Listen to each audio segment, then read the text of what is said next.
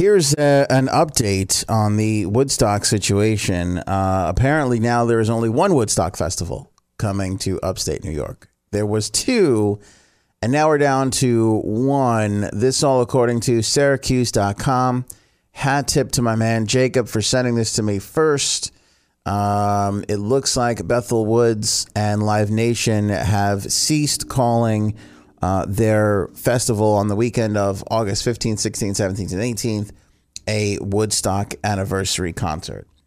I'm not sure what exactly happened here. To me, there had to be some sort of an agreement between the two festivals for one to kind of back out. It doesn't really make sense to me that they would do this given the information I'm about to tell you. It just doesn't make sense. Like, the headline is Bethel Woods replaces Woodstock 50th anniversary festival plans with 3 concerts.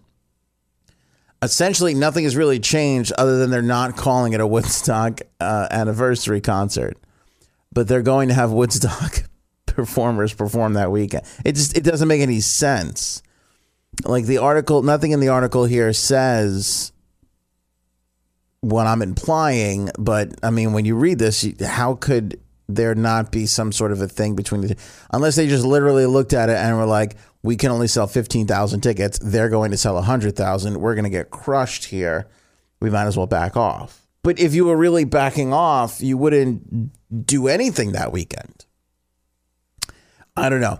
It's all quite bizarre, but this is the facts. Bethel Woods Center for the Arts CEO Darlene Fadoon said in a statement, "We are humbled by the interest in the anniversary year, and we realize it was greater than we'd ever dreamed. We recognize the importance of this place to so many, and our mission of preservation and interpretation of the 1960s is central to a season of song and celebration, as it provides our guests the opportunity to reflect, to learn, and to celebrate the legacy of what occurred here."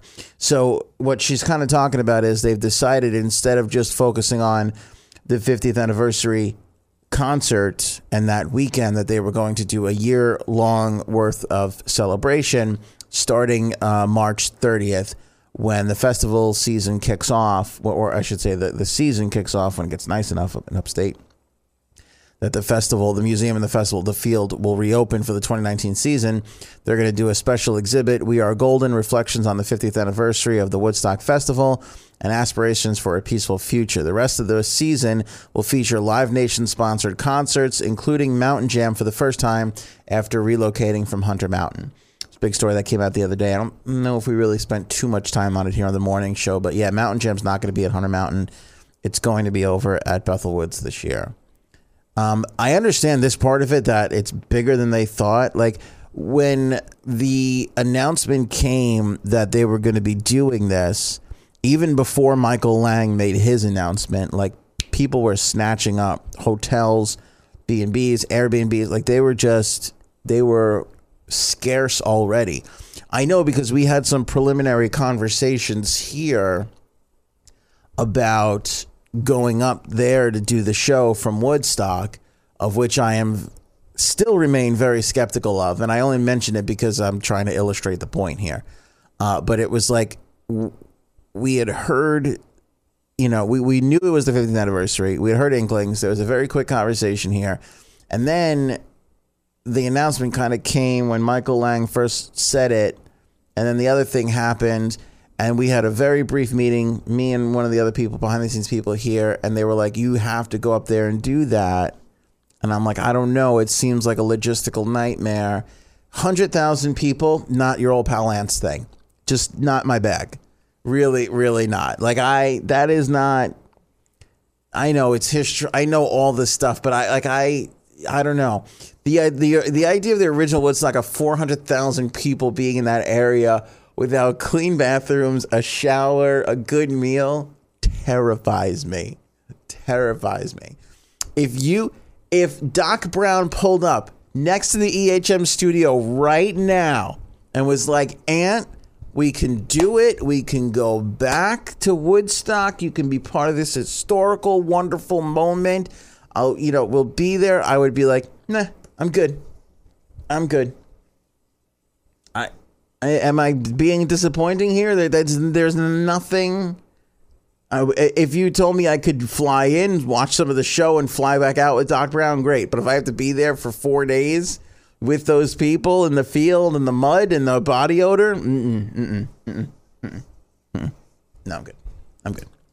I can't even stay in a 2-star hotel. You know, and not to slam upstate New York. There's a lot of 2-star hotels up there.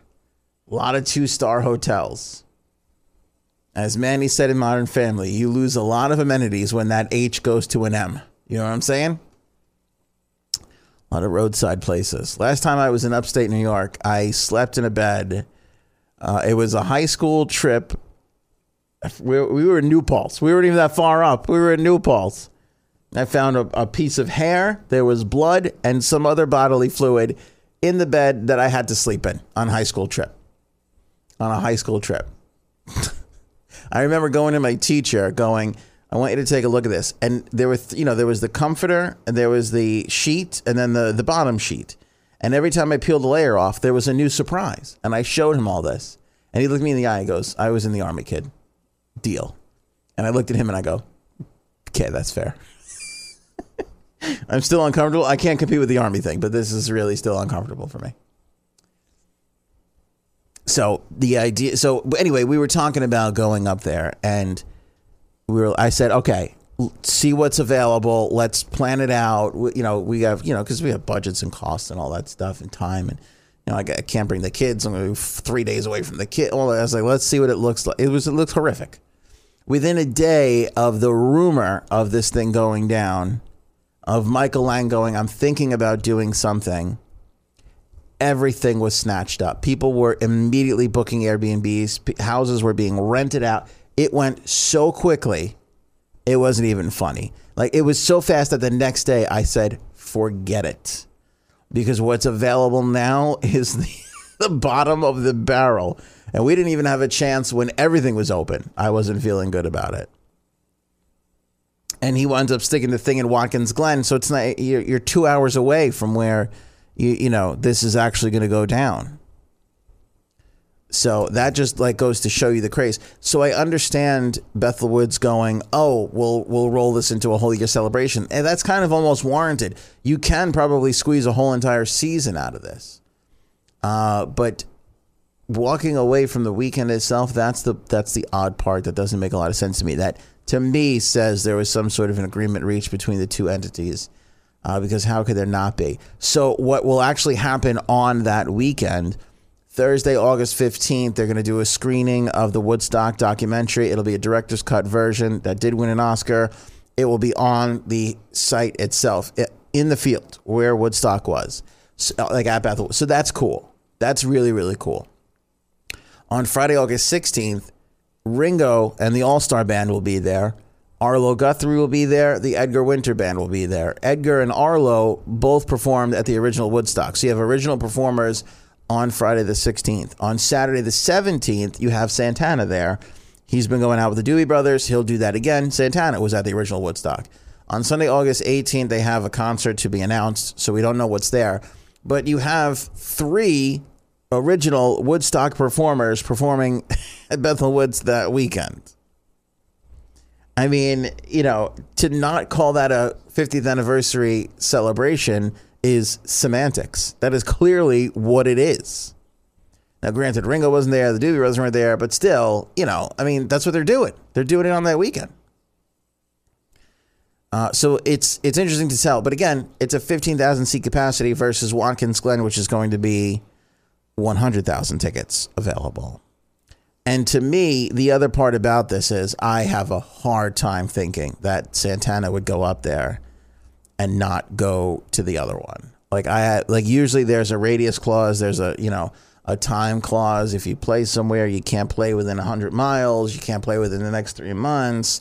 There's all these things that go into concerts, especially when, you're trying to sell tickets. And you can't do one show here and then do another show next door. It just never happens. If you see it happen in the city, it's because there's an agreement in place, a lot of the time, or a lot of times it's the same promoter or the same owner of the venue, that kind of stuff can happen. The only one who really seems to get away with it, believe it or not, is the Capitol Theater. I've seen a lot of shows recently where the Capitol Theater will do a show and the performer's playing in the Beacon or they're playing wherever. And the Capitol Theater seems to be really, and I don't know if it's Phil or what the involvement is, but seems to really be operating at a completely different standard from everybody else. But I take this as, guess what? It's almost assuring the fact that Santana, Arlo, Edgar will be at the Watkins Glen thing, because how could they not be? I mean, you're literally 2 hours away. If Arlo and Edgar Winter are opening the show for Ringo, they could be in Watkins Glen that afternoon and then be there at Bethel Woodside. That's a 2-hour drive, Or they do the Friday and then they're over at Watkins Glen Saturday. Maybe Santana is over at Watkins Glen Friday and then vice versa. I don't honestly think that hurts either one of those things, especially judging by the fact that hotel availability is super scarce already. Like, I don't think, even if you're selling 100,000 tickets in one spot, I don't think it's that much to get 15,000 tickets at another. And again, for the people that are even up there, you're talking about a 2-hour drive. That's not hard to do. But could you imagine the traffic you're literally on a 2-lane highway. 17 is like a 2-lane highway back and forth from one to the other. It's going to be a nightmare. It's going to be a nightmare. You're talking about an hour. You're talking about U.S. Open here in Southampton. Nightmare. Like 2-hour scenario to drive 15 minutes.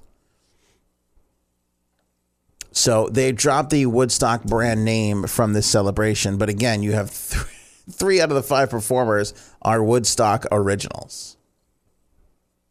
I mean, semantics, right? Clearly semantics. And Live Nation had this whole branding agency involved called Invent. And they were hired to come along and put on the Woodstock thing. And they've announced that they're no longer a part of it.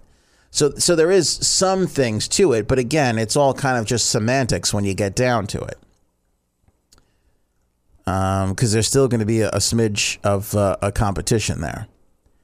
Who's going to fill out that Sunday show? I don't know. Perhaps The Who. Joan Baez, still available. One of the CSNY guys, perhaps. I don't know. Whatever incarnation of Jefferson Starship Airplane is still around and playing. Who knows who's going to fill out that Sunday. But I would imagine it would be another legacy artist. And then we'll wait and see what Michael Lang has to say about his thing. But now, as of right now, for branding purposes, there is only one Woodstock Festival, and it'll be at Watkins Glen. Lineup still to be announced. But again, I wouldn't be surprised or shocked that you see Arlo, Edgar, and what's his name? Santana, all a part of that mix.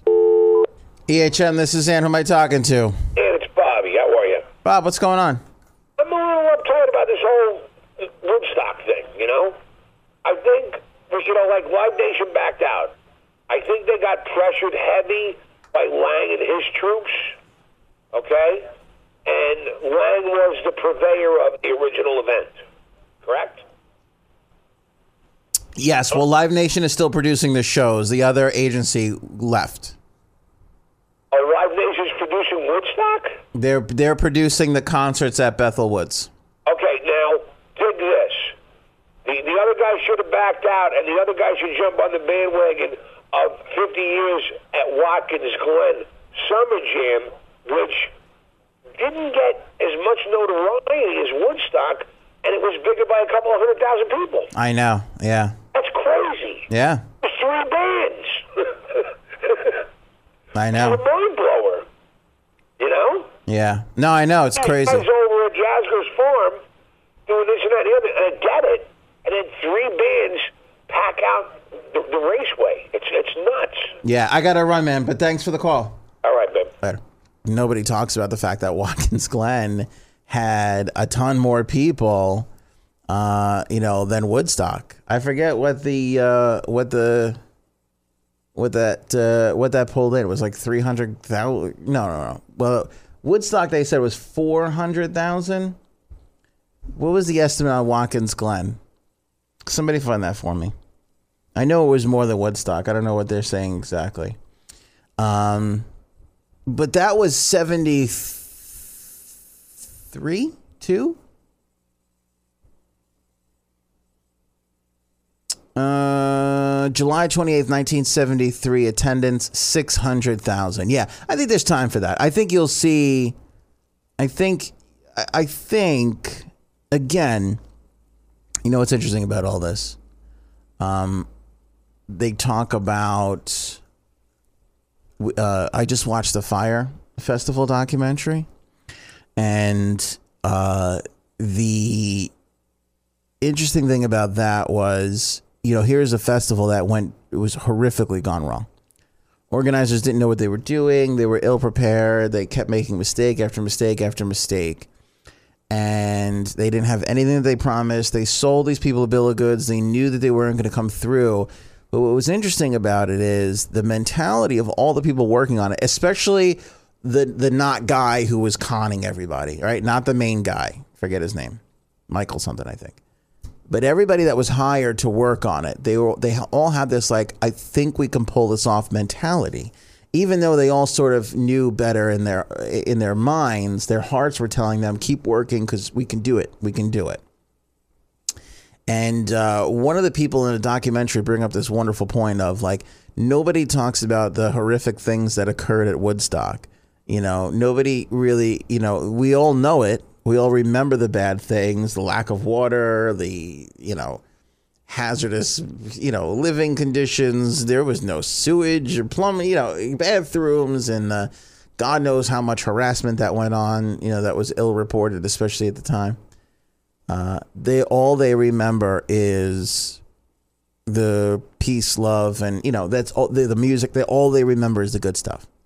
The point was that they forgot all the horrificness of Woodstock. That doesn't get told today in the stories. What gets told is all the amazing, wonderful things. And the Fire Festival, they had the same feeling. Like, okay, we don't have the extravagant things we promised these people, but we can maybe still give them a good experience. And right down to the end, they were thinking, this will be, you know, that we can pull this off. It can be great. It could be Woodstock circa 2018, 2017, or whatever it was. Yeah, and it didn't really go down like that. Watkins Glen doing a summer jam, that would be an interesting thing. But I mean, who really plays? You can do Dead and Company. You could do maybe the new Allman Betts band. That would be cool. I don't know who you can get for the band to play, but it certainly wouldn't draw 600,000. I mean, I could you imagine? I don't even think it could do it. I don't think it could do it. Again, it was always it drew more, but it didn't have that sort of culturally impactfulness of Woodstock. And I think that's for a variety of reasons. But it's an interesting point. But it's not like totally out of the, like, I wouldn't be surprised if we're sitting here, you know, in 4 years going, yeah, Summer Jam 50th anniversary show up at Watkins Glen. Thank you guys so much for tuning into the Morning Show with Anthony podcast. You know, we're available on all the podcasters out there, iTunes, Google Play, Stitcher, TuneIn. You can get the Morning Show with Anthony podcast and subscribe on whichever service you prefer to use. If you're on iTunes, make sure you guys rate and review our podcast. That helps us climb up the ranks a little bit. And of course, check out the home of the podcast. It's WEHM.com. We have a morning show vlog there as well. Tons of music news updated every single day, several times a day, and lots of great contests too, especially if you live in the New York area. We give away a lot of concert tickets to some amazing shows all throughout New York City, Long Island, and New Jersey. So go to WEHM.com and make sure you guys follow us on social everywhere. You'll see my personal links under the On Air tab. Just click on Anthony.